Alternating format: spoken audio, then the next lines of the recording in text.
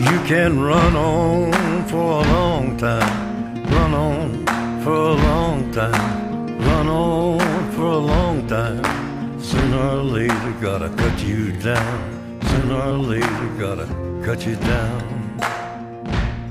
Go tell that long-tongued liar, go and tell that midnight rider, tell the rambler, the gambler, the backbiter, tell him that God's gonna cut him down. Tell him that God's gonna cut him down. We are live for the Nick Barlotta Show, the first episode of the Nick Barlotta Show. It is debuting on the network, and this is one of the many shows debuting on this network. I'm looking forward to putting this one together, putting other shows together. And speaking of the other shows, we have a first-time guest from me, Ty. How's it going today? Going good. Excited to be on the show. Excited to be a part of the network as it's launching. Yeah, so Ty, for people who are new to maybe the network as soon as they saw my episode, they hit the link and they went right after it. Who are you to DSN? What do you do here? So I am the college football outlet for DSN. I run the podcast College Football Unmasked. I have two co-hosts, Jameson and Andrew. We all went to the University of North Texas. Andrew and I are fraternity brothers. And Andrew and them used to run a multimedia sports company, just kind of a student startup. But it got pretty big, and they kind of had me on. And that was my first jump into the sports world. Before that, everything I was thinking was going to be legal or political. And that just turned out to be an absolute dumpster fire, and didn't want anything to do with that. That just looked horrible. But sports was just more intriguing to me. Like, there was actually more positive happening on a micro level and a macro level, and you could be a much bigger part of that positive in people's lives. So that was kind of my big step into sports. Now I'm an intern at Dave Campbell's Texas Football, which is awesome paired with doing college football podcasting, because I get to see a lot of these top recruits play on Friday nights, play on Saturday. So it's a good time. It's a show I'm looking forward to putting together. Yeah, and for those who haven't listened yet, go listen right now. It is on Spotify. It is on, I believe, all the other streaming networks at this point. So go check it out. Go take a look. It was a great episode. But going forward with that podcast and going forward with the goals of that podcast. So what do you guys want to do with it? Do you guys want to have, different types of guys on that are players, coaches? What is the end goal for the podcast? So we're going to be doing a bit of everything. Last week's episode is going to be a typical episode. Just any given week you tune in, at the baseline, you're going to hear about the games from the week before. We're going to look forward to the games the next week and just kind of the big storylines around college football. We're going to focus on recruiting as much as we can, up-to-date recruiting news weekly. And absolutely, I've reached out. One of my former friends was the starting safety for TCU. He's interested on being on. I got a big guest in the works that if that goes through, I'll definitely be making an announcement, but that would be awesome for the show. NFL player might be able to make an appearance here when they get some time. But yeah, I'd like to interview coaches, players, and just kind of talk about college football news and everything as it's happening, especially stuff as it relates to NCAA. My co-host, whenever he's available, both those guys are in school. So when they're around, and they absolutely enjoyed it last week. But Andrew, he loves the gambling aspect. So every week, you're going to be getting our bets of the week, what we think, what you should do. And so it's kind of just going to be an all-around show. Like, at the very least, you're going to hear our takes on the week before. And yeah, it's a lot of fun, man. It's something I'm really looking forward to. Yeah, and like I just said, the first episode, it sounded like it was fun. It sounded like you guys were enjoying yourself. And I can only imagine that's your first podcast. For those who don't know, that was your first podcast that you've done. I mean, you had the YouTube channel that you've run, yeah. But other than that, like, you haven't done a podcast yet. So to know that and going in to listen to it, it was really good. It was really impressive to listen to that. Yeah. Andrew and I mean, every Friday, usually we've kind of had this thing going back. After I get off, after he gets off, we meet up at one of our places and we just spend about 4 hours talking sports. So that's a super easy transition with him. I think the thing that was the most fun, and one thing we kind of want to challenge ourselves to do every episode, is that was a one take deal. And so that's kind of something we're going for, is like one take, and our script is very just an outline.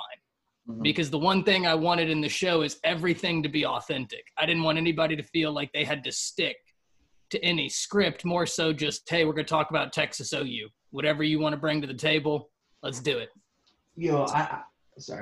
I think you're right there. I think when you get a script, I think it makes it so much more challenging. So, for example, I've done podcasts this past week, and one of them we had, I wouldn't say a script. It was like a advanced outline. It had more to it, but it was almost difficult sometimes to get like each topic switched over to the next. So you have to find that perfect feel of switching over a topic. Like for the podcast that comes out, if you're listening to this, it would have came out yesterday, the baseball podcast.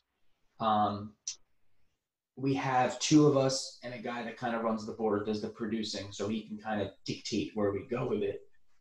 Excuse me. But that makes it easier, of course. But I always like my podcast too, where I would come in with kind of nothing. I'd come in with what I want to get done.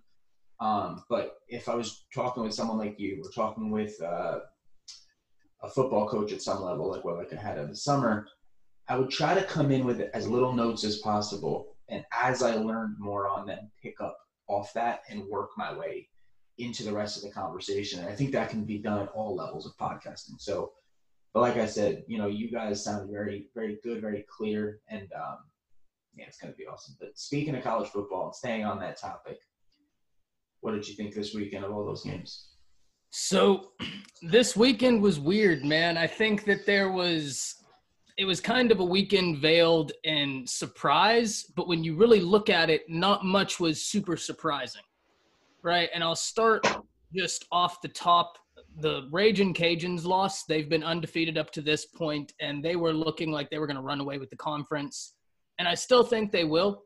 Billy Napier, a former guy that was a coach at Alabama, I think he had some time at Clemson as well.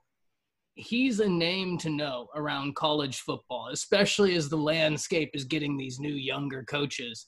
And he has them looking good. Y'all have to remember, week one, Louisiana came out and just tapped up Iowa State, dismantled them. But they got their first loss this weekend, and I don't think it means too much. I think that the biggest surprise of the weekend was probably that Florida State North Carolina game. And Norvell getting his first big win. Because Florida State, I mean, I don't know how you feel about this, but I can't think of a program that went from elite, top 5 in the nation, to horrible shambles as quickly as Florida State did. I mean, and that was going to be my point. My point was, when you started talking about college football, mine was going to go to North Carolina, because I watched them for the first couple weeks. And last week against Virginia Tech? Yep. Virginia Tech, and they had that huge lead and almost blew it. I still saw something with that North Carolina team that I went, this team could be very good. I know their schedule is whatever it is, but this team has a chance. And I saw them coming into Florida State, and all I've seen from Florida State over the first couple of weeks has been terrible. So I was like, North Carolina, this is their point. Even though Florida State's not playing well, this is still their point to beat a team like Florida State and get, a little more name brand to them. But yeah, I mean, Florida State is one of those teams that, or one of those schools that they went up and down over the past few years. Like you said, so quickly. I mean, they went from Jameis Winston, national championships, to who's that coach you just had? The kid, he was at Oregon too. I know exactly who you're talking about, but the name escapes me. He was, and I mean, I'm an Oregon fan, so I should. Willie Taggart. Yep, Willie Taggart. Yeah. And he was awful there. I mean, he was. And he was supposed to be a big name guy Yeah. there that was supposed to come in and fix a lot. Yeah. But it's so crazy because I don't know if you remember the big storyline. I think it was going into the 2017 season, if I'm not mistaken, the 2017 season, week 1 of college football. Everybody in college football thought that the college football gods had smiled upon us because we had Bama ranked number 1 in the nation versus number 2 Florida State. First game of college, well, not first game, but opening weekend of college football. That's your prime time game. It's the first time in 60-something years that you've had that number 1 versus number 2. And it looked like it was a good game up until it was, I think, the second or third quarter. DeAndre Francois goes out on a little bootleg, and Ronnie Harrison comes from behind, sacks him, tears up his knee. And with that knee went Florida State. And I hate to say it like that, but that's the truth. They never recovered from that game. And if you remember, Bama almost lost out on going to the playoffs because of how bad Florida State was after that win. Strength of schedule. Yeah. It ended up hurting them. Because they were just horrendous. But I think the biggest thing to point to in that North Carolina game is how they lost. Just like getting the lead blown out of proportion so quickly on them and playing so bad to open up. I mean, if you do that against Clemson, I don't know that you're able to stay within 55 points of Clemson.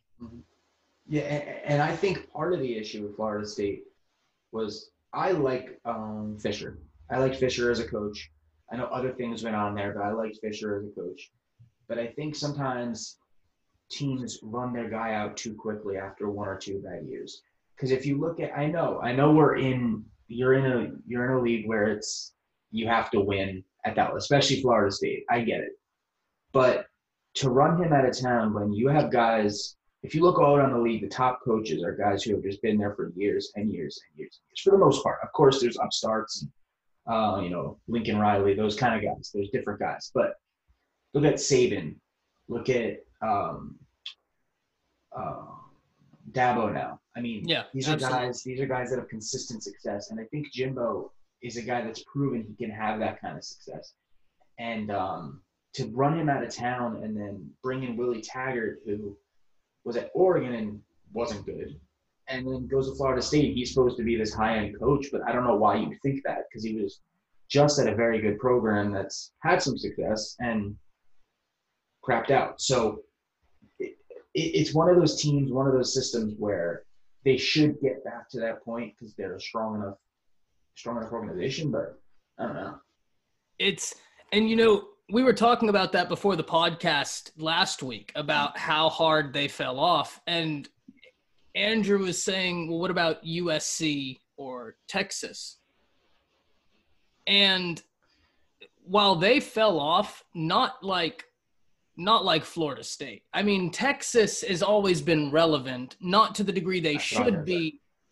And USC is a little bit closer to that Florida State line, but it's still light years away. Yeah. I mean, USC is still recruiting, right? Like they're still currently, as we're sitting here talking, they're in the running for the number 1 player in the nation right now, Corey Foreman, strong side defensive end out of California.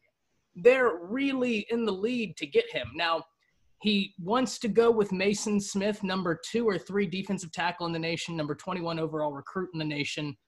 Mason Smith trending to LSU, but I just don't know how real that is with Corey Foreman looking at Bo Pelini. But that gets us off of the Florida State deal. But I just don't – it's such a good win for Florida State, but at the same time, do you think it changes anything? Because I think the problem is from their level – they beat North Carolina. It's a great win, but like I said, I don't think that means anything for the rest of the season. And for people's perception, I know North Carolina was hot, but they're going to say, okay, you beat North Carolina. You know what I mean? So it's a tough swing to go. I mean, of course, North Carolina, I think, where were they ranked? 6, 7, 8? I think they were 5th.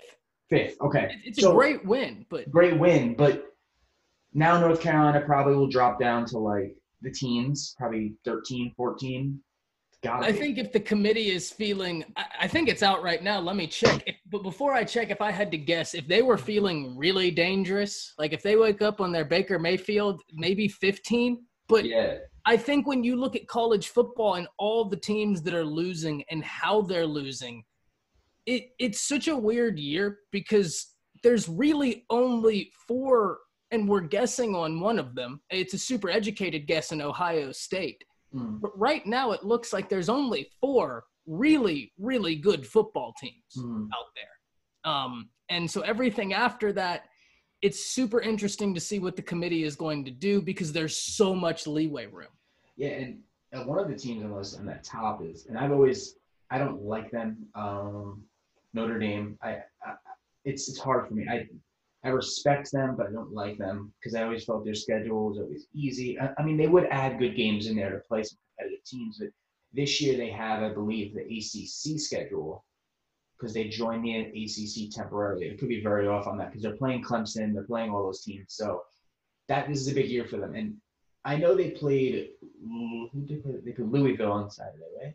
I think so. And it was a close game, and it shouldn't have been that close. But I saw something in Notre Dame where their front seven and their O-line is dominant. I mean, I know it's Louisville. I get it. I'm not going to say that was a great win, or they should have won by a lot more, of course. But judging by that first game and then this game, their offensive line and front seven is very good. And I think that can carry in a game when you get to teams like if you get to the playoff, you get Bama, you get Clemson, you get Ohio State, where you can kind of take the pace of that game and make it yours and dominate it. So that's one of the teams that's really stood out to me. Obviously, you have the top of the top. You have Bama, you have Clemson. Bama's offense looks great. Their defense looked like it shirted up a little more finally. But yeah, I mean, I think that, like you said, the top of this NCAA is very good. I just don't know after the top 4 what's left. And that's the thing. And it almost creates this weird juxtaposition, right? Because it creates a scenario where there's a 50% weight put on both sides, right? Do you expand the college football playoff because that point you just said, because you don't know what happens after that top 1 through 4, if we're putting Notre Dame in there 1 through 5, right? So there's one argument that says, well, the best way to shore that up is expand the playoff, and it will just be good for viewership. Now, while there's no argument for viewership, right? I don't think more college football by a few games is a bad thing. I think the counter argument to that is just like you said. Well, you could, but those 4 teams up front are so much better that if y'all play them, you're going to get crushed. And then what are we doing? Because now it's a blowout on TV. And that might be the only argument for bad college football on TV is just annihilations. See, I don't know. Let me finish.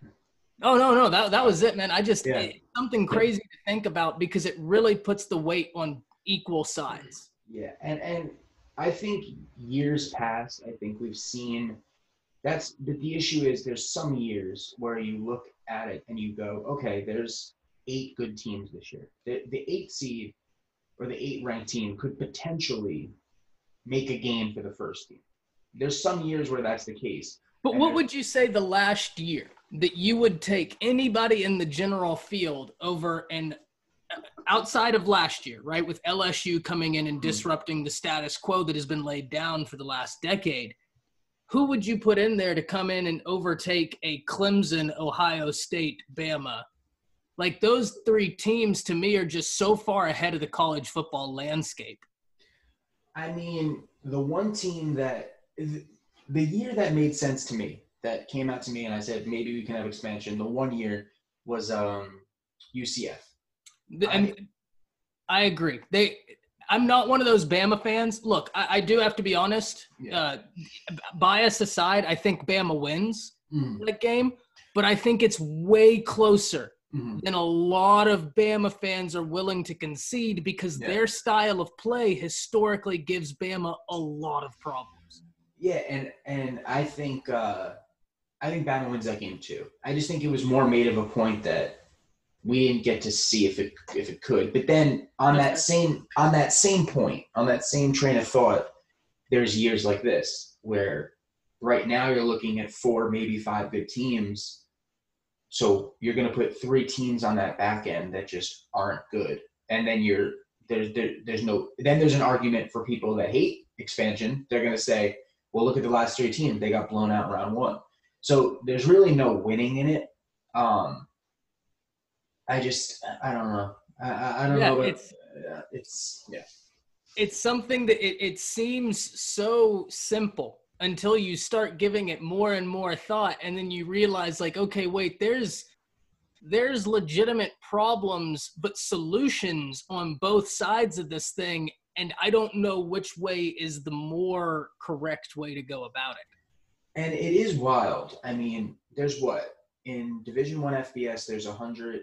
I think it's 126. 126. I was going to say 124, maybe. Yeah, I was a little off. I think it's somewhere around there. Yeah, but with 126, 125 teams, the fact that there is only 5 teams right now that we could sit there and say they're good, or not good. There's some teams that are good on the back end. I shouldn't say that, but they're great.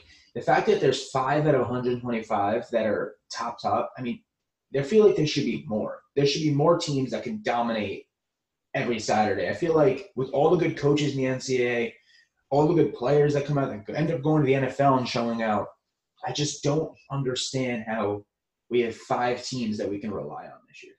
And here's a point I will give you. It's something we talked about on the College Football Unmasked. We'll talk about it a bit here because I think it's a really interesting point to think about, and it's kind of an ode to expanding the playoffs. Think back to last year and a coach you've already mentioned in Jimbo Fisher, right? I think A&M last year had 4 or 5 losses. I can't remember whether it was 4 or 5, but I'm going to give you 4 of the losses right now. They lost to Alabama.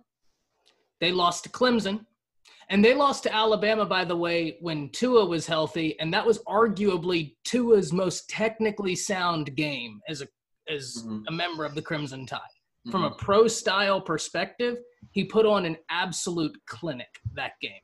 Everything was flawless. So they lost to Tua in one of his greatest performances ever. They lost to Joe Burrow in his historical season. I believe they lost to Georgia. And Georgia ended up finishing up there, and they lost to Clemson.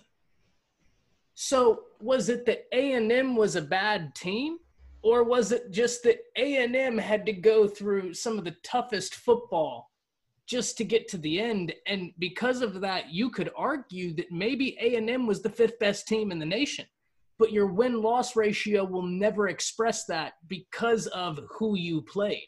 And it's not always like that, but it is kind of an interesting thing when you think about expanding the playoffs, because there are good teams, like you said, that just won't ever get that nod because of their record. Well, A&M for me this year, as I'm looking at the rankings that was updated yesterday, they're number 7. They're a good team. But they're the kind of team that, with the SEC the way it is right now, kind of becoming in shambles a little bit. Yeah. And you know that Notre Dame has to play Clemson. Yep. So someone has to lose there. This is the kind of team that I feel like can sneak their way on the back end into a playoff potentially if a team like Bama or Ohio State, has a bad game and slips up. This is a team that Texas A&M, I don't know. I think they would need 2 losses from one of those teams, but they've needed 2 losses from a Bama because Bama is the team that beat A&M. Right? And Bama's in a weird position because I'm going to pose you a scenario right now. Bama continues through the rest of this year, blowing teams out like they've been. Georgia continues through the rest of this year, blowing teams out. Not blowing teams out, but just dominating teams because Georgia doesn't really blow teams out. They dominate you. Yeah. I know that sounds like an interesting – I know exactly what you're saying. They just control the game. They just dominate you. Yeah. It's almost we'll talk about it here in a bit. It's almost like Khabib in UFC. Like he's just going to make it so unpleasant in that cage for you. That's Georgia. Yeah. So if both those teams continue, right? Georgia's currently ranked 4. They dropped from 3 to 4 with the loss to Alabama. Let's say they go to the SEC championship. and Bama drops the game in the SEC championship. Both those teams are getting in. And that's the thing. So it's such this weird position. A&M would need for Georgia to lose in that SEC championship. They'd need Oregon to lose a few games because Oregon is a team out of the Pac-12 that I want to talk about Oregon here in a bit because I'm a huge fan. So that's my favorite team. That's my favorite team. So one day I'll tell the story on how I became an Oregon fan living on the East Coast. But for now, just know I love the Ducks. But we'll talk about them in a second. Finish your thoughts. Yeah. Yeah. So, it's A&M would need a lot. Now, that is a talented team. And I think something that people aren't realizing is that offensive line is incredibly disciplined in their play. I was very surprised to see how well they're able to pick up blitzes and disguised blitzes very quickly. They might get beat once, but they're not going to get beat repetitively. And they're not the most talented group in college football, but they're very experienced, and it really shows. Kellen Mond is a good quarterback. I think he's gotten a lot of flack for a long time for stuff that wasn't his fault because, like I just said, people look at his record instead of looking at him play, and they think, well, he loses a bunch of games. Yeah, because he played one of the hardest schedules in college football history last year. You're talking about playing Tua Tagovailoa, Joe Burrow, and Trevor Lawrence all in the same season. Think about that on a historical implication. Like, are we really mad that you lost to 3 college football Hall of Famers? Yeah. And you're talking about 3 guys who most likely, let's just say they're all in separate draft classes. They're all going number 1. Yeah. If last year, if there's no Burrow, Tua is going number 1. So and no injury. Yeah, and no injury. Yeah, I mean, I still think actually, I kind of agree with that. I think if Burrow wasn't there last year, I think with the injury to Tua, I think Herbert may go number 1. But or Young, Chase Young. That's true. That's true. I mean, let's just say this though. At some point, Tua probably would have been most likely the top quarterback taken. Oh yeah. You could say it in the same hand as Herbert. Obviously we talk about Oregon, but I love Herbert. I thought he was a lot more ready for the NFL than people thought. Me included. I made a video on Herbert. The first video I ever made, it kind of blew up, and it was a film analysis on Herbert and Tua, and I've talked about it in my YouTube channel. I was wrong on Herbert. The one safety net I will give myself is in that video. I made it clear that I don't know whether Justin Herbert is the one that's flawed or the system that they're asking Justin Herbert to do just makes it look like there's no way that this could possibly work. Because when you're a quarterback that throws 33% of your passes as a screen pass or within 3 yards, it's very hard to look at that on a film analysis and be like, okay, well, this is going to project, when the closest the NFL has ever seen is 24% with Kyler Murray's rookie year last year. That was the highest NFL history screen pass. So, but hey, the young man is phenomenal. Yeah. Well, I think we're at a point too, and I mean, it is crazy with Oregon. You've seen them over the last close to a decade run a similar offense pretty much. I mean, obviously things change. They're different with different coaching, but for some reason, the style of the offense has remained the same through like separate offensive coordinators, separate coaches. It's just something about somebody in that organization keeps carrying something over. I don't know what it is. Pac-12.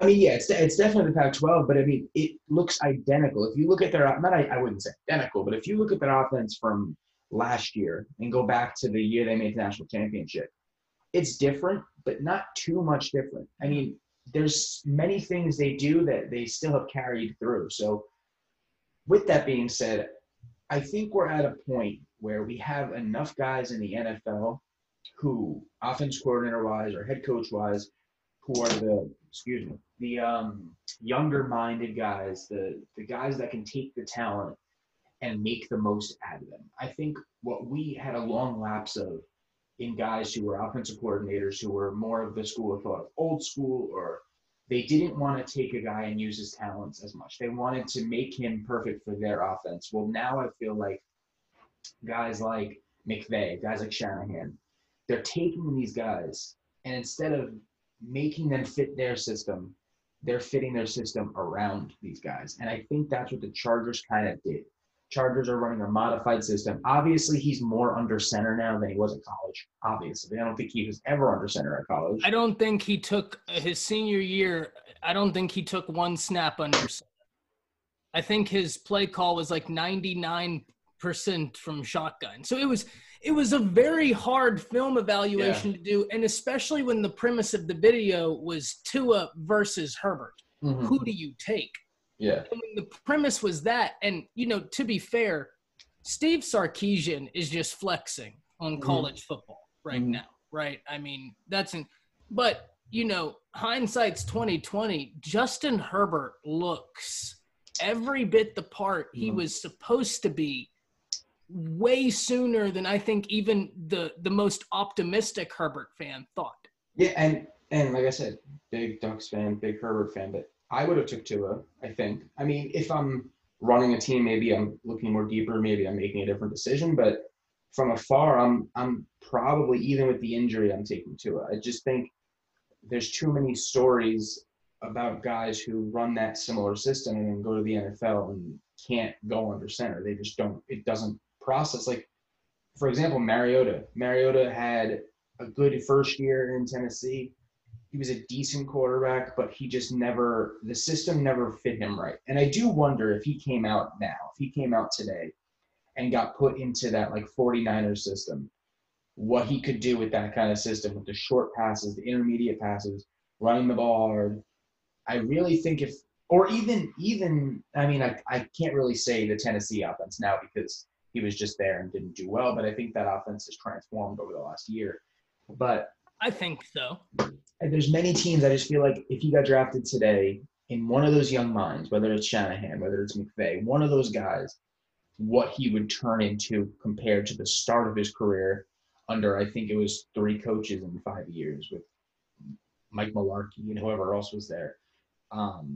He didn't get the fairest of cracks at that. I mean, he also he had chances. It's not like he was a guy that wasn't given chances. So I don't want to say that, but I don't know. I think this new age NFL offensive styles are more conducive to guys who are very talented in one system, and they can make them talented in whatever system they have just by using their strengths correctly.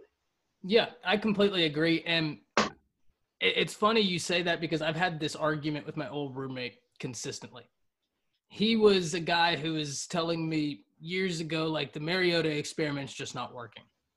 I held off. He was right. He ended up being right. Very much so. But I personally, I completely understand where you're coming from.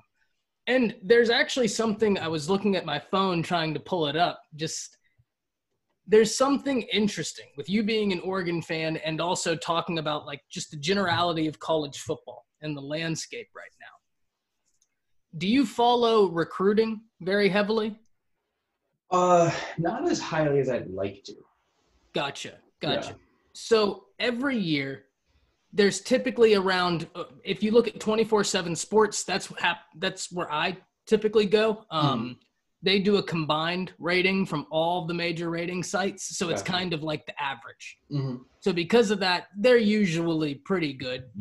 It's a recruiting site, so it is what it is. But on their site, which is the average of the ESPN Rivals and 24/7's own ranking, there's about 31 to 32 5-stars every year, right? Sometimes a little more, sometimes a little less, but that's generally what you're looking at. As it sits right now, how many programs in college football for this coming up recruiting class do you think have multiple 5-stars committed to them? More than one. Well, you want me to guess how many? Yeah. Okay. I think it's lower than people would anticipate because I think some teams hoard them. I'm going to say 6. This is what's so wild. There's 4. Okay, wait. I'm gonna try to guess them. Bama, Ohio State, Clemson. No, Clemson. No, I take that back. Don't strike that from the record. I don't know the other 2 though. I would say Georgia, and because you brought it up at this time, let's say Oregon for fun. No. Okay. What was the 4th? The 4th is actually a little bit surprising. It's a little bit fun, which is why I like this. It's actually Miami. Oh, I like that. Miami has actually, if you get time, man, go to the YouTube channel and check it out. His name is Leonard Taylor. I did a video on him, and this kid is uber talented, man. Yeah. Before I ever looked on his 24/7 sports profile, and I watched him play, I was like, this kid is baby Quinnen Williams. It's because his hand and foot technique, right, is so elite. The thing that makes Quinnen Williams so incredible is because he can beat you with less moves because his hands and feet move at the same time. So what usually is 6 movements, to him it's 3.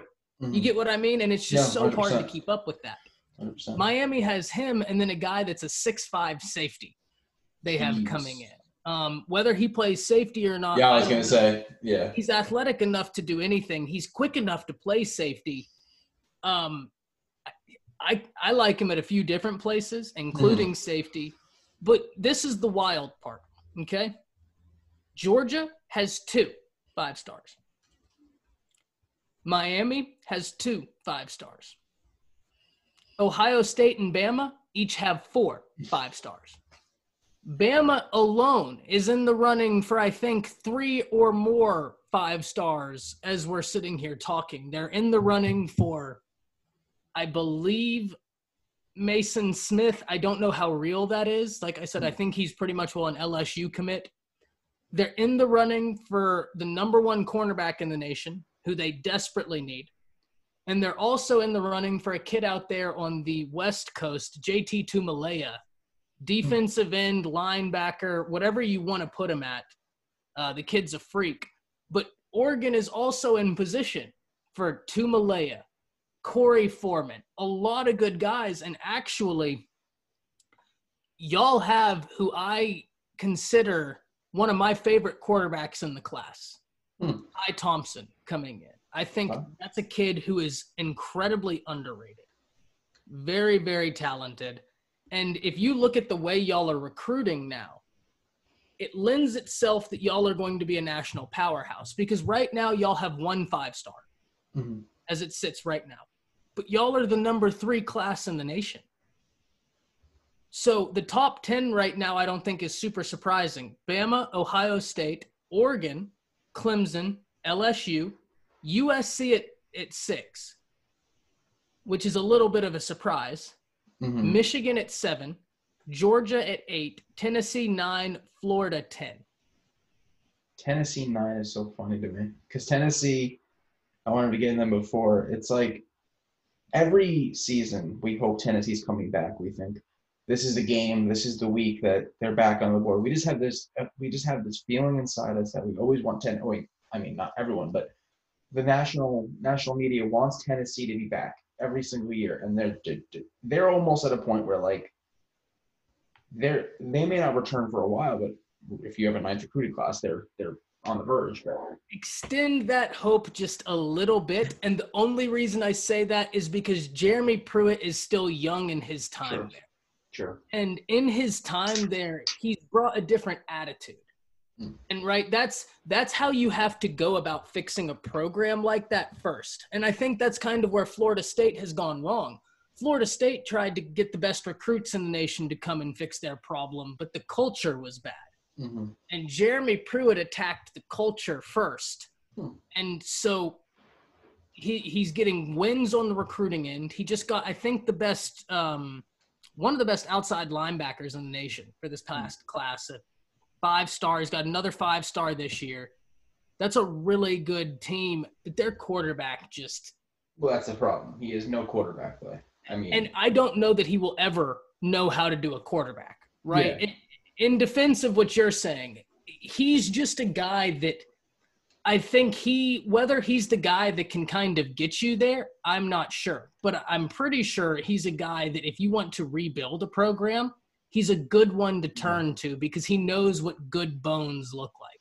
Well, that's like for Oregon. I mean, when we first got Mario, I was kind of on the verge of, okay, this is a guy that can rebuild our program back up to where we want it to be. He's a tough guy. He knows football well. He's a good football guy.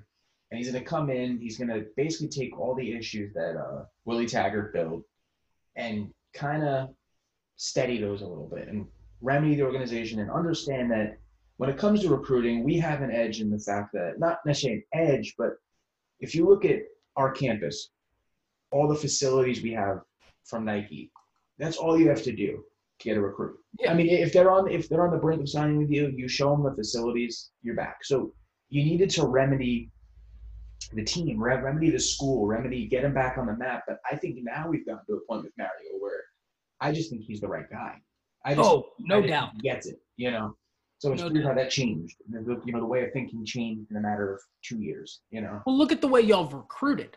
Yeah. Right? If I was to tell you that last year y'all got 3 5-stars. Mm-hmm. Okay? Mm-hmm. If I was to tell you that none of them played on offense, how surprised would you be? Pretty surprised. None of them played on offense, man. Y'all got a 5-star corner. Y'all got a linebacking duo that I'm not an Oregon fan, but I love defense, right? So me too. Anytime there's a player that's an athlete, right, and he's thinking, oh, cornerback or receiver, I'm always a little biased. I love defense. I love watching it. So I'm always going to want corner. Y'all got a great corner, and y'all got, I think, what might turn out to be the most exciting young linebacking core in college football coming in. You have the number 1 linebacker last year, Justin Flo. Every team in college football wanted him. He's comped to Reuben Foster, for God's sakes. And I know that name might send shivers down a lot of people's spines, but I think we need to put one thing in perspective here with Reuben Foster. When he was playing in the NFL, Ferrari Foster, 3rd best linebacker in the NFL. Right? Like he had allowed, I think, 1.2 yards after contact, which is the first in the NFL. He was first in pass coverage in the NFL. And the only 2 linebackers that graded higher than him were Luke Kuechly and Bobby Wagner. And it was like a 96.3 for Luke Kuechly, a 96.1 for Bobby Wagner, and like a 95.6 for Reuben Foster on their PFF grades. Jeez.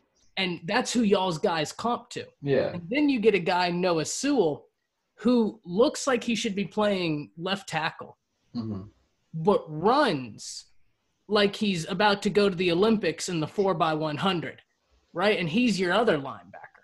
And it's just the identity of the team is changing to be much more physical. He's related to the left tackle. I believe so. I think they are. I mean, because then my point is that's a nice guy to have in your family. That's a nice brother because his brother's a monster. Oh my God, his brother's the best tackle in the nation. Yeah. He really is. And I think I'm pretty sure he opted out and he's not coming back. So I think personally, yeah. I don't know why you would. Oh yeah, no. And I said it from the beginning, I give a lot of credit to guys like Lawrence and Fields. I think they could have easily just been like, listen, Lawrence, for example, I'm going number 1. I'm not worried about it. I don't need to play. Fields, I know I'm probably the number 2 QB. Maybe I have a little more. He's a first rounder. Yeah. Yeah. I mean, he's going to be him, Lawrence, and depending on who needs one, Lance could even be a top 10 kind of quarterback. So he knew where he was going. Fields was going top 10 one way or the other. I think he understood that, but they wanted to play, and I give him credit. But if I was Sewell, I know I'm the number 1 left tackle. If it wasn't for Lawrence, I'd probably be the number 1 pick. So I'm just done. I don't blame, and especially when you watch the NFL this year and you see all these injuries, you just know, like, football is a game, man, where your body has to be prepared for it. And I think a lot of people are very hard on these college kids when they opt out. And a lot of it is simply the fact of it's easy for them to sit here and say, well, you should be working out on your own time. Mm-hmm. Nothing prepares you for the violence of football except the strenuous off season that you have to do a part of a football team. And when you don't get that, it's easy to see why in the NFL we have horrible injuries every week because they just didn't get that opportunity. Mm-hmm. See, I've never judged a guy for wanting to skip a bowl game. I've never judged a guy. I mean, there's part of me that goes, play with your teammates, but the other part of me goes, if you're a top pick and you know it, I don't even know if I was in a situation, let's just say I was the top quarterback in the country, and I went my first year at school, I dominated. The first 2 years, I was dominant. You knew I was number one pick. I was Trevor Lawrence. I can't tell you for sure if I returned for my third year. We're talking $32 million. Mm-hmm. And you look at the cases that have went the other way. You have Marcus Lattimore, who was at South Carolina, who was going to be had to be a top 10 pick. I mean, he was Jalen Smith, same thing. So it's those type of cases. Now, for a guy like Marcus Lattimore, I read a story on him the other day. He made a lot of money off that, which it's not all about money. I get it. It's your career. But because he had the insurances on himself and he actually never technically played a game, he got all those insurances. But that's not the point. That's not what we're trying to say here. But I'm just happy he ended up being okay. Oh, but yeah, absolutely. I 100% get it because that's a lot of sacrifice. Like I get it, man, and I think it's one of those things. I completely get what you mean, where you'd always like for somebody to play, only because, like last year, right? Well, I'll speak to my team. When Bama played Michigan, we were without Terrell Lewis, and I completely got it. Right, he dealt with injuries throughout his career. He just put together a good enough year to where he knew he was going to get drafted. But he's a guy who's been a little bit injury prone. Why risk it? Yeah. He went to the Patriots, right? He ended up going to the Rams. He just got activated. Who was the linebacker the Patriots got from Alabama? Donta Hightower? No. Last year. Jennings? Yeah, Anthony Jennings. Yeah. Okay. Or he plays defensive end now. I think he switched to defensive end. Man, they moved him. Even in Alabama, they moved him anyway. That's a talented kid. Yeah. So we started the podcast a bit before talking about some of the NFL things, and I feel your pain, man. I'm a Vikings fan, and I'm just about all the way out on this Kirk Cousins deal. It's just not working. And especially when it's one thing when you see him play bad, but when you think of it in the scope of what the team we had were letting fall apart because we chose Cousins over the parts. You get what I'm saying? Stephon Diggs is balling. And Justin Jefferson was a great pick. I don't regret that pick at all. No, this is one of the things I want to say for the Vikings is if you can be a Viking fan and just don't worry about wins and losses, just watch Justin Jefferson for the rest of the year, you'll be a happy Viking fan. Buy his jersey. That's where I'm at. Get Justin Jefferson's jersey. Be excited for him. Get every jersey he has. Just be a Justin Jefferson fan for the rest of the year. And Dalvin Cook. Yeah, and Dalvin Cook. Because I think they're going to turn it up.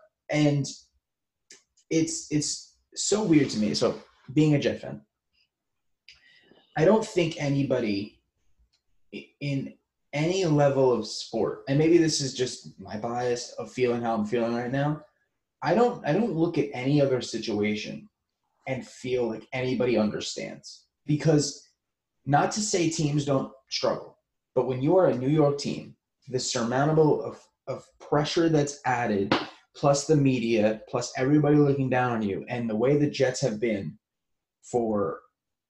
you take 2 years out, you take 2009, 2010 out, the way they've been for 40 years, 30 years is just a disaster. The craziest part, being a New York Jet fan, obviously, over the last 40 years in the NFL, who do you think has the worst record in the NFL? Last four. Last four? Mm-hmm. Is it the Jets? Nope. Who? It's the Giants. That's crazy to think that the Giants have a worse record than the Browns and the Jets. Because the Jets had those sneaky years where they didn't win anything, but they won like 6 games. The Giants have had like 4-3, 3-4, I think. And even the Browns had a 5-win season, and then they snuck in, I think, 6 or 7 last year. Yeah. Yeah, but I mean, it's crazy to think that the Giants are right in the worst statistical team over the last 4 years. It's just wild to think about. But regardless, I wasn't trying to take my attention away from the Jets and divert it. Yeah, I mean, I've had my rants. The Jets are a disaster. I mean, so here's one thing I'll say to kind of comfort you, because I think that you can make an argument. The first statement's not going to be comforting. Okay. The second statement, I think, will be. Feels like therapy. There's an argument to be made that the Jets are the worst franchise in the history of the NFL. Sports, yes. Yep. Yeah, okay. History of sports. I'm just going to stick to the NFL. It's up there. Sorry. But there's one team, man, that I put it worse. I think that they don't have the argument of the media. Right? That makes y'all unique, is the New York media. That's a real thing. Mm-hmm. I don't fully get it, but we had that conversation. I have family from New York. So, I've grown up every year going to New York, sometimes twice a year. So I've kind of gotten to experience a bit of the sports culture there as I've gotten older. And so I have an idea, just a small idea of what the media is. But the Detroit Lions – and hear me out, because if you look at the history of football, I could argue that 2 of the greatest players to ever play at their respective positions played for the Detroit Lions. Barry Sanders at running back, right? Who I think that's a strong argument for best running back of all time. 100%. I think and the other one, I'd have to kind of do some convincing, and I'd have to do it based off of longevity and everything. But Calvin Johnson, Megatron. I mean, I think whether he's the best, and I'm going to say he's the best, he was definitely the most talented ever. I mean, best athlete ever. He finishes his career. Yeah. You know what I mean? Like, where does he sit statistically if he finishes his career? And he plays with Stafford for years and years.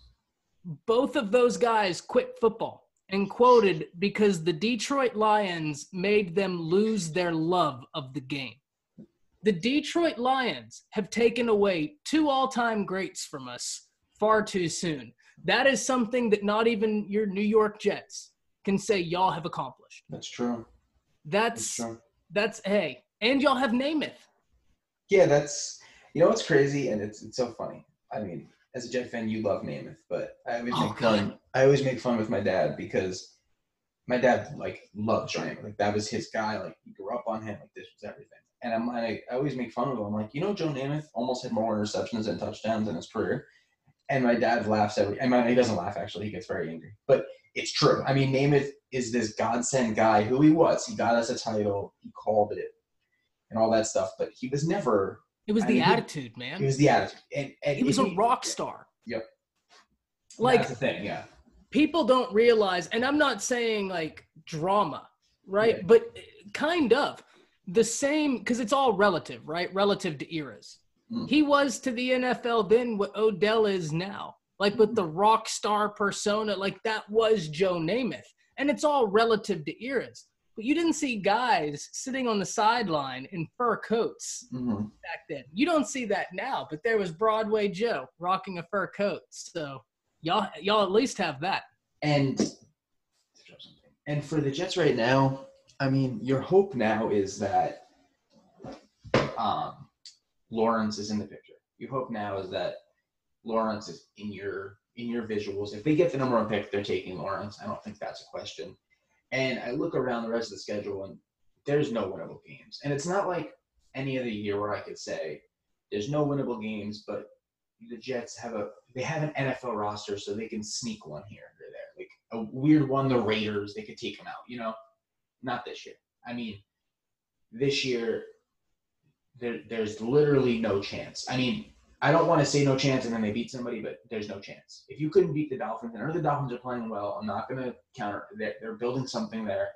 But that was them and the Broncos 2 weeks ago was your only shot to win a game. And that's fine with me.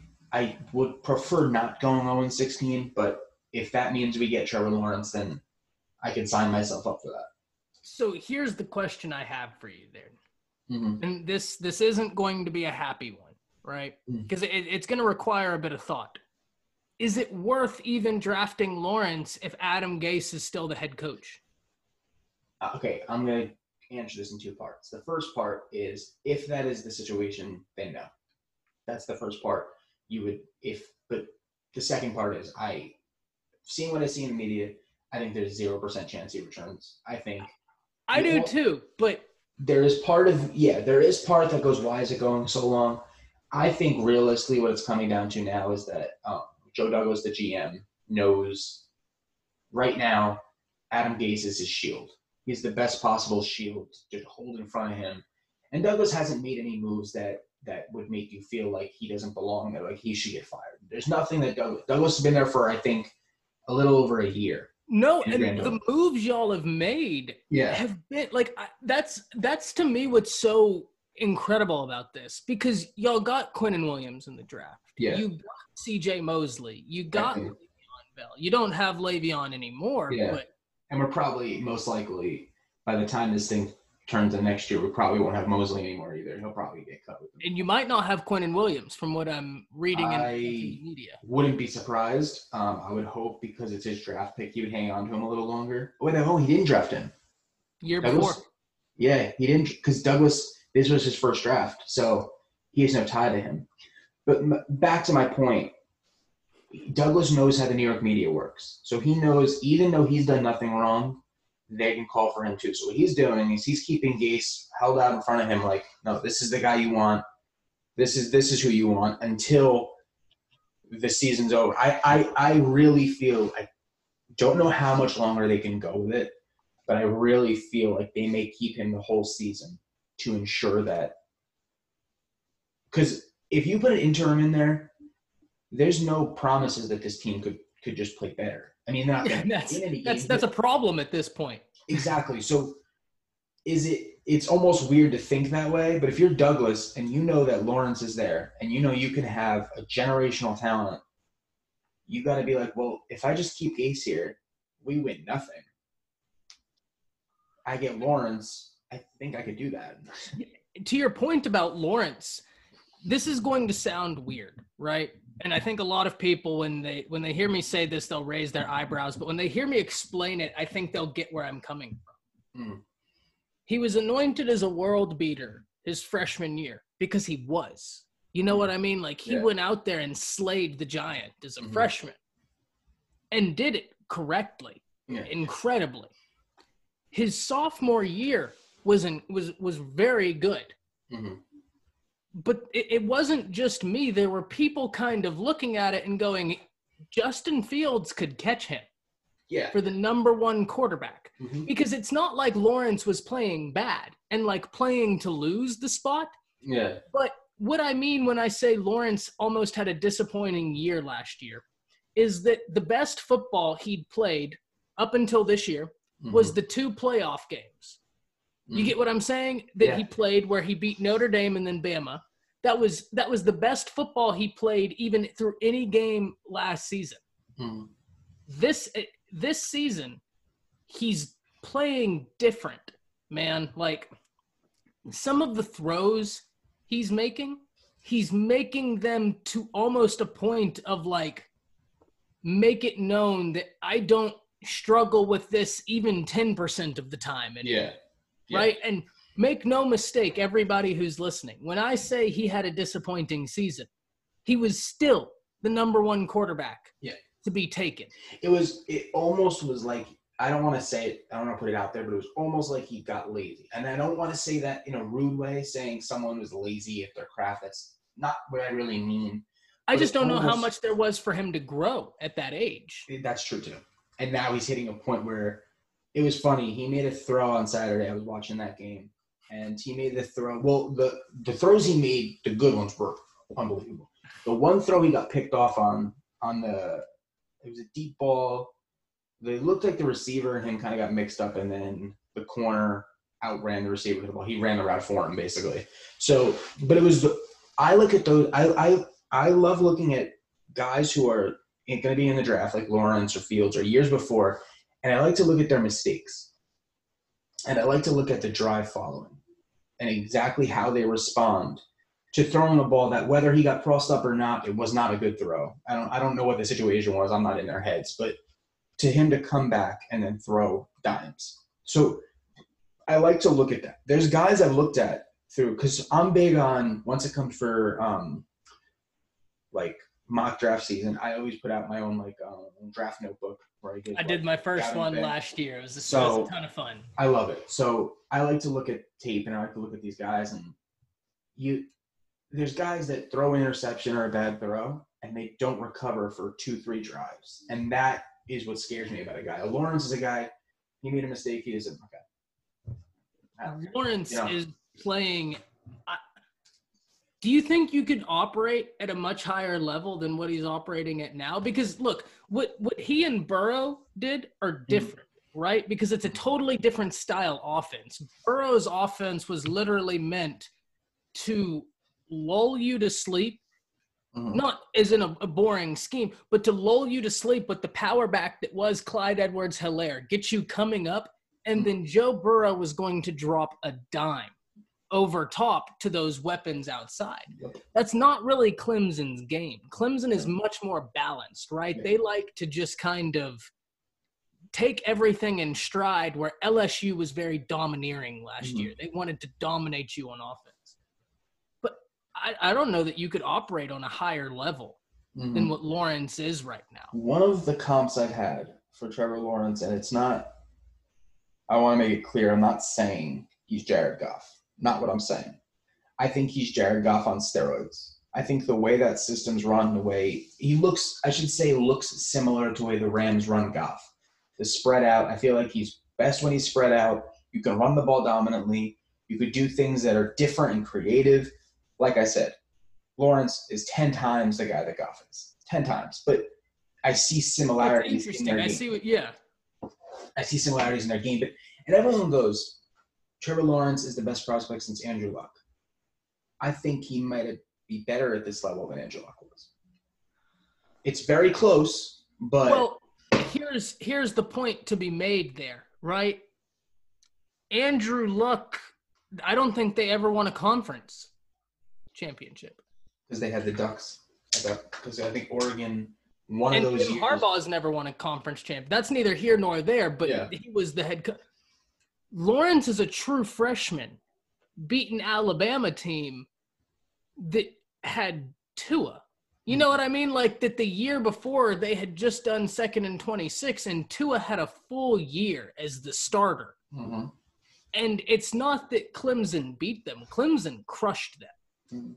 And Trevor Lawrence crushed them. And so already I think you could argue that as a prospect-wise, he is further ahead because he has things in his repertoire that he's one of maybe how many freshman quarterback, I don't know the number, I'd have to look it up, to just dominate a Saban defense. Yeah, I'm sure it's few. Because Saban's he's very similar to NFL styles of like the Patriots or the Steelers, where when you get a rookie quarterback or a young quarterback, they know how to completely take them out of a game by taking away their easy route, their easy hots, their easy plays, and easy calls. So that's usually what happens with a Saban defense. And didn't happen.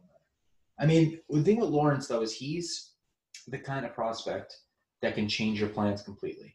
Meaning, if Darnold was in this situation and last year, let's just say, I don't know if the Jets Burrow was pretty legit too. I'm looking at years, maybe like a year where if y'all could have gotten Joe Burrow, I think y'all have taken Joe Burrow. I think so too.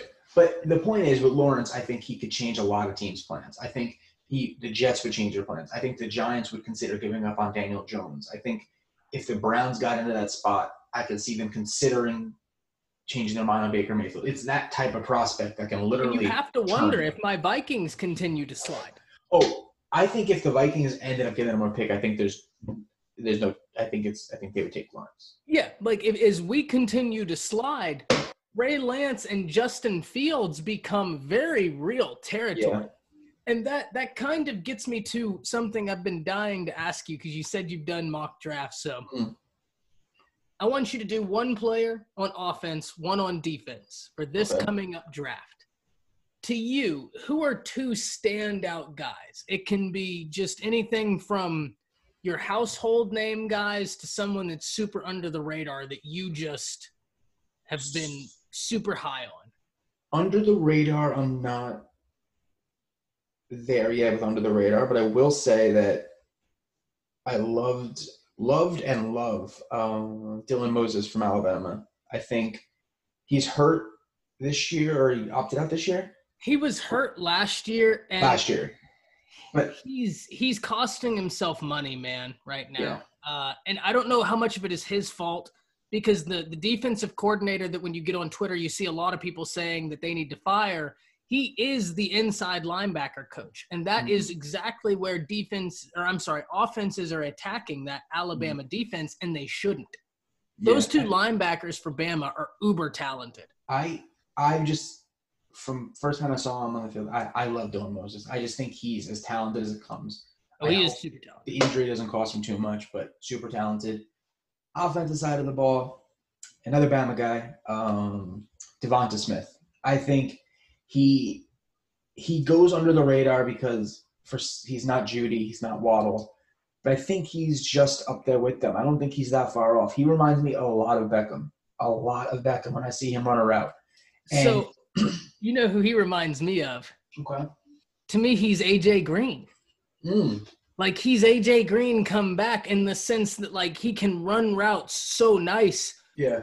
But Devonta Smith, you know, if you look at him, he's got some of the tiniest legs I've ever seen. But he is so physical in and out of his breaks. Like, he's got the best hands maybe in college football. And I've never seen, whether it was last year, whether it was Judy, Ruggs, who's the third one I'm missing last year? There's two last year. Judy and Ruggs? I'm missing Judy, they were the two taken in the first round last year. So Judy and Ruggs were the two, and then this year would be Waddle and Smith. So every receiver that plays at Bama, they always seem to finish their routes. They always seem to come back to the ball, and they find the ball. They'll come back 5-6 yards back to the route. It's just something they do. They're always finishing plays. That's a Saban thing, I'm sure, but they finish their plays on offense. Now, on defense, I don't know that it is a Saban thing. And this is just an interesting little fact, right? If you look, there's a block in Florida. And it might not be a literal block, but there's an area in Florida, right, that might be home to the most talented grounds for receivers in the nation. Okay. I'm going to give you a list of guys that grew up playing together. Okay. Amari Cooper. Okay. Calvin Ridley, Riley Ridley, Jerry Jeudy, and Lamar Jackson all grew up playing backyard football together. Jesus. I don't know what they had in the water there, but when you talk about some of the most electric football players in the NFL, check. Yeah. I mean, Riley Ridley, I'm not exactly sure where he is now, but in Chicago. He's in Chicago. In college. Let me tell you what. Yeah, he was an absolute monster. I mean, all those guys that you just mentioned are just absolute freaks. But you asked me the draft thing. Who were the two guys you were looking at, underrated guys? So I'm a little biased here, right? And I'm going to start with offense.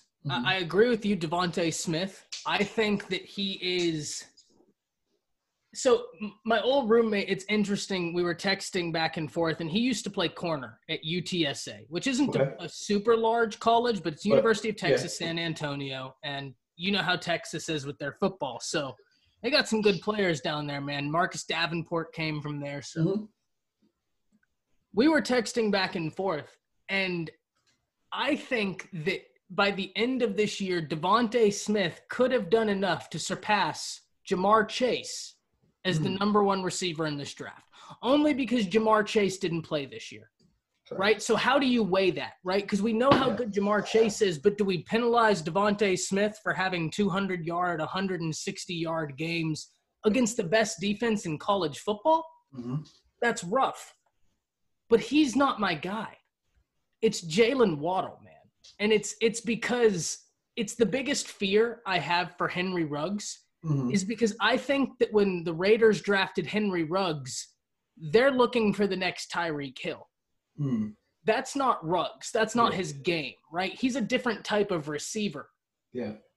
But Waddle is legitimately the closest thing to Tyreek Hill that has been since Tyreek Hill. And because of that, I think teams are going to be looking to get him. If teams can get him in that teen range, I think that they will be trying to do some gamesmanship to get there. See, I'm kind of similar to your thought process, but reversed, where I lean Devonta right now, but I think Waddle has the ability come the end of the season to jump everybody at the receiver, and I think he can go a lot higher than people think. I just think he could. It's plausible, right? Because him and Mac Jones have always had a good rapport. Going back to a few years ago, this is a stat that's going to blow people's mind because I think it was 2018.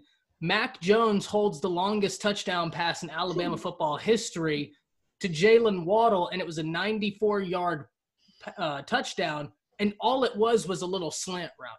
And Waddle caught it and was just gone because you can't catch him.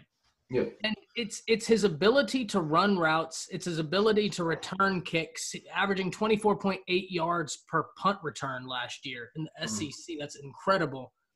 But it's also his physicality, man. Yeah. Like, you see the guy jumping up and mossing people, and I love the chip on his shoulder because he's a bit of a shorter guy, and he's always talking to the DBs. I love it because you have to play like that to be as successful as he is at that size. My other guy isn't really a surprise. He's certainly not like an under-the-radar guy. An under-the-radar guy to me would be the Virginia Tech corner that sat out Farley. Caleb Farley? Yeah. Yeah. Kid's great. He's bigger too, right? He's like 6'2". He's a little – yeah. And even that's not very under the radar, but it's just I think a lot of people are going to forget about him. He's great. Yeah. But my guy for defense is Micah Parsons out of Penn State, man. I remember when he was coming out of high school, you watched his tape and you legitimately didn't know where he would play. Not because it was a situation where you're like, I don't know where this guy fits. He could play everywhere. It was almost hard because you're thinking, okay, well, dang, if I put him at defensive end, I don't get to have him at linebacker. Yeah. And, man, if I put him there, I can't use him at running back. Like, he's so talented. It was hurting your team almost because he could do everything, and he's done nothing but show it in college. Yeah. I mean, he's the real deal. I think Waddle and Parsons are my two. I like Parsons, and it's probably an unpopular opinion. Now, I believe in using guys and their all over the field as versatility. I like Parsons almost not as the Mike, but I like him leaning inside sometimes. I think he's that talented that he can do that. But the only issue I have with moving guys around now is maybe it's just the system he went up to. But Simmons from Isaiah Simmons went to Arizona, and they have not figured out what to do with him yet. No, and you make a great point, right? This is the caveat, right? The only reason I think Parsons is different is because of his literal build. And here's what I mean. Because Simmons is a weird built guy, right? Like he's long, and he could literally play safety. The way when you look at him, the way he's built, because he's kind of skinny for a linebacker, but he's all of the physicality of a linebacker. Correct. But I'm going to give you another name that's kind of the same storyline that fits into your argument perfectly. Jabril Peppers. I mean, God, the guy was up for a Heisman. You know, we thought he would, and he's just never panned out in the NFL. And me and my roommate from UTSA, we used to argue about this all the time. Because I'm kind of hard on Michigan, right? Harbaugh just irks me in a very specific way. I like that. I've always felt like he just tries too hard, right? And we'll talk about that on a different occasion. But I always thought that they were doing him a disservice because he'd be at safety, at corner, at linebacker, at nickel, at dime. I think that the only thing I can say for Parsons is that he actually is in a linebacker's body that has played linebacker. Yeah. So I think any transition will be easier for him. But yeah, I think that that's a good point that a lot of people aren't going to look at, and that's a very, very real concern that a lot of people aren't going to address. Yeah, I mean, I don't necessarily compare him in more ways than not to Isaiah Simmons. I just think the comparison of let him play a position. Absolutely. Once he gets the NFL, he can. If you want to be an edge rusher, let him be an edge rusher, but know that he can do these other things. And I think you talked about Peppers. I've been saying it for a couple of years since he went to the Giants, so 2 years. I would like to see him more inside the box. I think he can come up and hit and play a little more in the run. I think he's better than people think in that. Not to say he's like Jamal Adams, because nobody's like Jamal Adams, but Jamal Adams on the Jets last year ended up playing, I think, over 40% of his snaps off the edge. So he was playing in pass rush roles. Now, I'm not saying Pepper's body type is like that.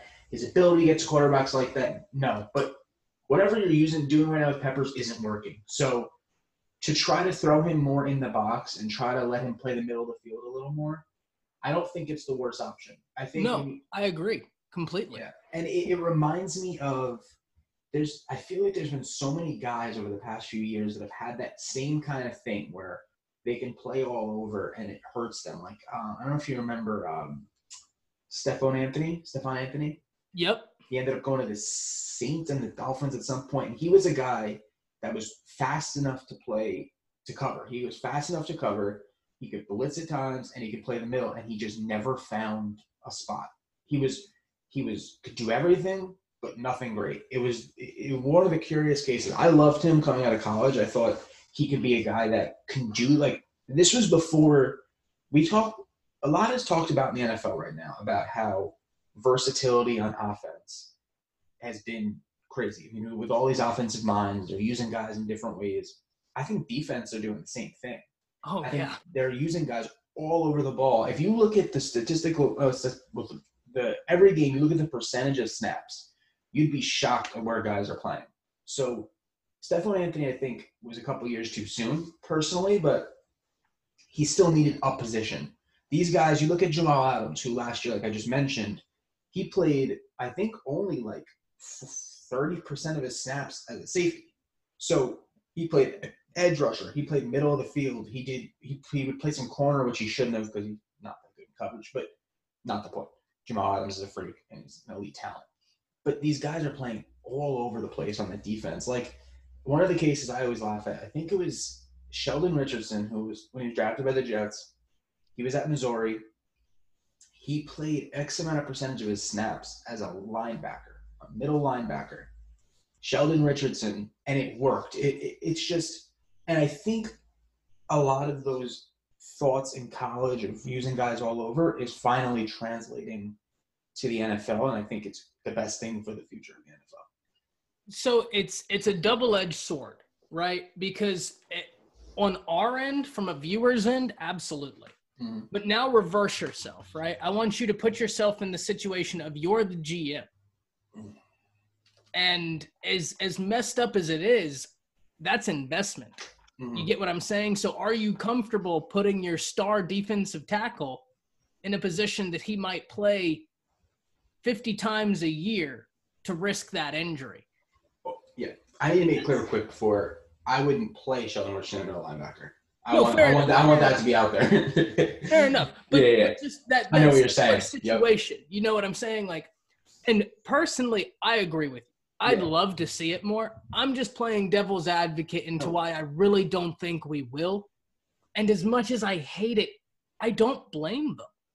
Yeah, no, and I get what you're saying. I think for me, the perfect fit right now, if you're building a defense and you want to have guys all over, I think the perfect fit for me right now is a linebacker who could play Mike, who could do the outsides, who can rush the passer. Not necessarily a guy that is going to go play safety at the same time. I don't necessarily love that, but if I'm a GM and I'm building my linebacking core, I'm trying to build guys that can do all three spots and rush the passer. That's, I think, my point is I'm not necessarily looking for the guy that can play 11 positions but the guy that can do that whole linebacking core, can play every single spot and do it the best of his abilities, and you can rotate them in and out, switch them around, and that's kind of my point.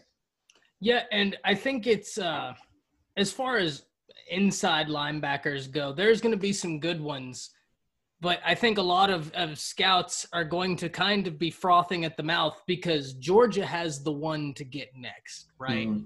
But he's a freshman. Nakobe Dean is everything advertised and way more. I mean, that kid is unreal at the linebacker position. He's going to be the next hot thing in the NFL. I think it's pretty comfortable to say that.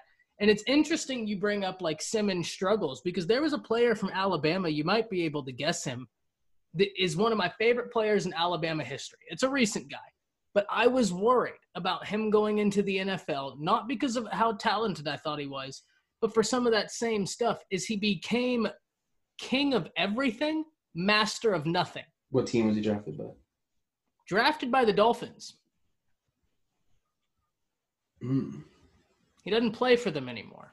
Oh, that's tough. I should know this, though, because I love those guys. He plays for the Steelers now. Oh, Fitzpatrick. Minka. Yeah. Because as a freshman, Saban knew that Minka was good enough to throw on the field. But when he was a freshman, that Alabama defense was so good. For people that don't remember, Cyrus Jones, Eddie Jackson, Jennings was a corner. Mm-hmm. Then they had Marlon Humphrey as another corner. Levi Wallace is another corner. I think every player from that team made it to the NFL. Every player on that defense, all 11. Now, whether they're still in the NFL or not, it's another story, yeah. They all made it. That was an NFL defense. But moving forward, it became a point to where, like, Saban just kind of had to put Minka wherever our weak spot is because he completely nullified it. The guy is a walking coach, man. Yeah. Like, I mean, like a 90-year-old ball coach that's seen it all. That's Minka's spirit animal. He is a coach on the field. He's so supremely smart on that football field.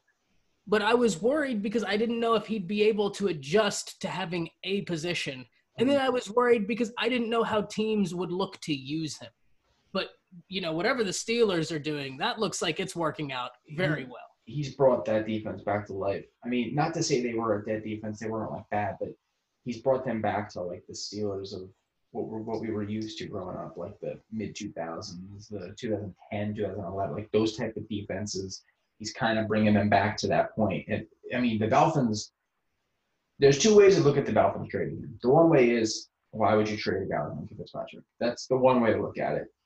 But the other way to look at it is they got a first-round pick for a guy who they didn't really know how to use. And sometimes that's not necessarily – I mean, it's not a good thing for your organization to go out and say, we didn't know how to use a guy.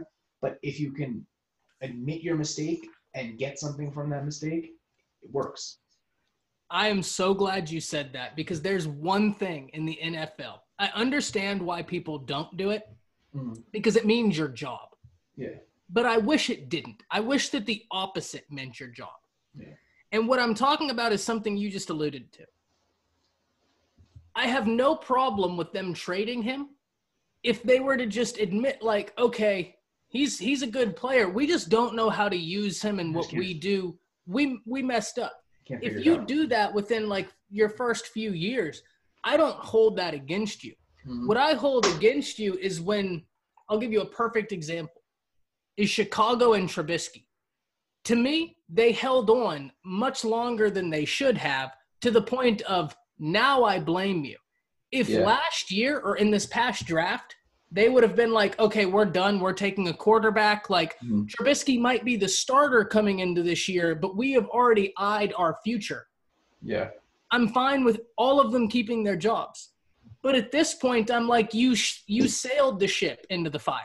And now you've kind of, if you would have maybe got rid of Trubisky a year ago, maybe 2 years ago, you give him a chance to have a second life.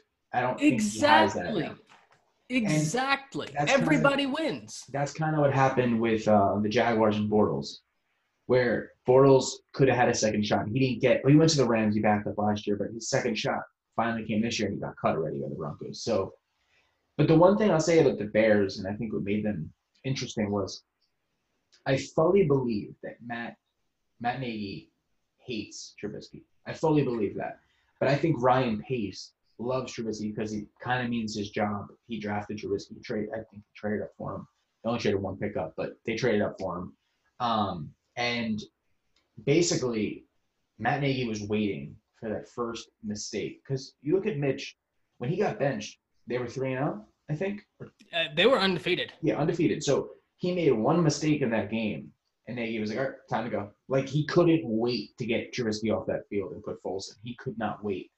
And that's probably an issue in itself. Like, I am weird with the Bears. I think Matt Nagy is a hell of a football coach. I wish he would let somebody else call the plays on offense. And that's crazy to say because he is that, like, he's the guy, he's the offensive czar. He knows how to put plays together. But I think he understands coaching. I just think give somebody else the playbook, let them run it, and I think his career can extend. Because I mean, they're the weirdest 5-1 team in the league, but they're doing it. They're 5-1, and they're a 5-1 team that I don't think any team in the NFL is particularly scared of. No, I mean their defense is back. Their defense is good. Yeah, their defense is back, but that's fine. But I mean, even as bad as my Vikings are, I think we lose that game. Yeah. But I'll put it like this: if you were to rate my division right now, I'd put us at the bottom. Right, no doubt. I got to be realistic, but I'd put the Bears right above us, even though they're 5-1. Yep. I'm more scared of Detroit. I'm more scared of Green Bay, and maybe it's because my Vikings have just a terrible defense. Yeah. But I get more afraid of the Bears as the season goes on. I think if they continue it and they get to the playoffs and they can find a way to win that division, I don't know how, but if they find a way to win it and they get home field, or anywhere that's cold, I think that defense can get in a messy game, and I think they can win that game, like win one of those really close games. It reminds me of what the Jets built for those 2 years, 2009, 2010, when they had Rex Ryan and they built the best defenses in the NFL. I think the problem you run into is, do you think that they're optimized to beat Seattle or no? You see what, like, and that's – yeah, I mean, I could see them beating a team like Tampa, which they already did, but I could see that. I could see them knocking off if they got a weird matchup with the Packers. You know what I mean? Or the Saints. Seattle's the one that the up-tempo-ness, I think, would do them in. But I just think the Bears defensively can hold their own, and I think they can keep themselves in a game. But that offense just isn't there. I mean, that offense can still grow, though. That's the thing. You have Montgomery. You can have games where you just let him run. And you can have games with – you haven't really used Allen Robinson to his full effect yet. So there's so much more growth in that offense, but I don't know if – Yeah, I think that the part that's interesting specifically about the Bears and everything moving forward is – the fact that they have Khalil Mack gives them a chance, right? Like that's if Aaron Donald doesn't play in the NFL, we talk about Khalil Mack the way we talk about Aaron Donald. But then you have a guy like Eddie Jackson on the backside, and they give guys a lot of problems. But to me, Seattle is that kryptonite because you have Russ who can get out of the pocket. And I think Seattle has one of the most, if not the most underrated wide receiver in the NFL. He's a guy that every time he gets an opportunity, he finds himself on ESPN Top 10 making incredible catches. And that's David Moore, number 83. He doesn't draw a lot of attention. But, man, every time that they throw him the ball, he's there. He's making plays. I mean, you just look back to his big games he's had and against the corners that he's done it against. He pieced up Marcus Peters twice in a year for, I think, 90 yards one game and over 100 the next. he pieced up Xavier Rhodes before Xavier Rhodes went, haywire. Yeah. The guy is great. And when you have all those other weapons, and especially the way Seattle plays, you'd never guess, right? Like, oh, well, these receivers are as good as they are because everything is so off script. But that Seattle team is going to be hard to beat because they're so – how do you go and prepare for Seattle? I think you focus on taking Russ out of the equation, whatever way you can, but it's almost impossible. But I don't know the exact answer to that question. I think you pray. Because it's so strange, right? Because when you think about it, in theory, when you just look at their roster for the first time, you'd think this is a beatable team, right? Like, this is a beatable team. But then when you start thinking, okay, how are we going to attack them relative to how they're going to attack us? I just kind of come up with blanks as what you're supposed to do because everything everybody's ever tried to do against Russell. I would think, the more I think about it, the only way I would consider beating them, and it's not stopping their offense. I think their defense is one of the worst we've seen them have for years. Maybe they grow and they get better as the season goes on, but I think if you can find a way to dominate that defense and take the clock away from the Seattle Seahawks, take time away from Russell Wilson, I think that's your best way to beat them. Yeah, I think you make a good point there. I think that's probably the only way because I don't look at that offense and think, okay, well, I know that they don't have the best offensive line, so we can attack them there. But the problem is Russell Wilson is a guy where you'd almost rather keep him in the pocket than have him get outside the pocket. Definitely. Because when he gets like he'll destroy you from inside the pocket, but he's going to demoralize you from outside the pocket. Like psychologically, by the time the fourth quarter comes around, that defense is really not happy. And they have three weapons on the outside that they all can almost not be guarded one-on-one. Like, you almost need safety help on all three guys, whether it's Metcalf, Lockett, or Moore. You almost need safety help on every single one. So you need help on the back end, and then you need help in the front end because you need to keep a guy that's going to keep an eye on Russell Wilson. Even if you rush from the sides and keep him in the pocket, you still need a guy to keep your eyes on him. So now you have guys who are just watching people. So it creates such a disaster. It's havoc everywhere. It's just utter pandemonium. And that's, one of the videos I made at the beginning of this year, when this year started, was that Clyde Edwards-Helaire might have made the Kansas City Chiefs, in the grand scheme of things, unstoppable. Mm-hmm. And what I mean when I say that is the team to beat Kansas City, structurally wise, looks to be Tennessee, right? Baltimore is intriguing, but Baltimore doesn't play control as well as Tennessee does. He can't keep up with them. And that's what you have to do. You in order to beat Kansas City, Mahomes can't have the ball. Yeah. Because you're not just beating Mahomes, you're beating Kelsey, you're beating Robinson, Watkins, Hill. Yeah. For God's sakes, Mecole Hardman Jr. is their fourth option. That's just incredible. And now Le'Veon Bell. And now you add Le'Veon Bell.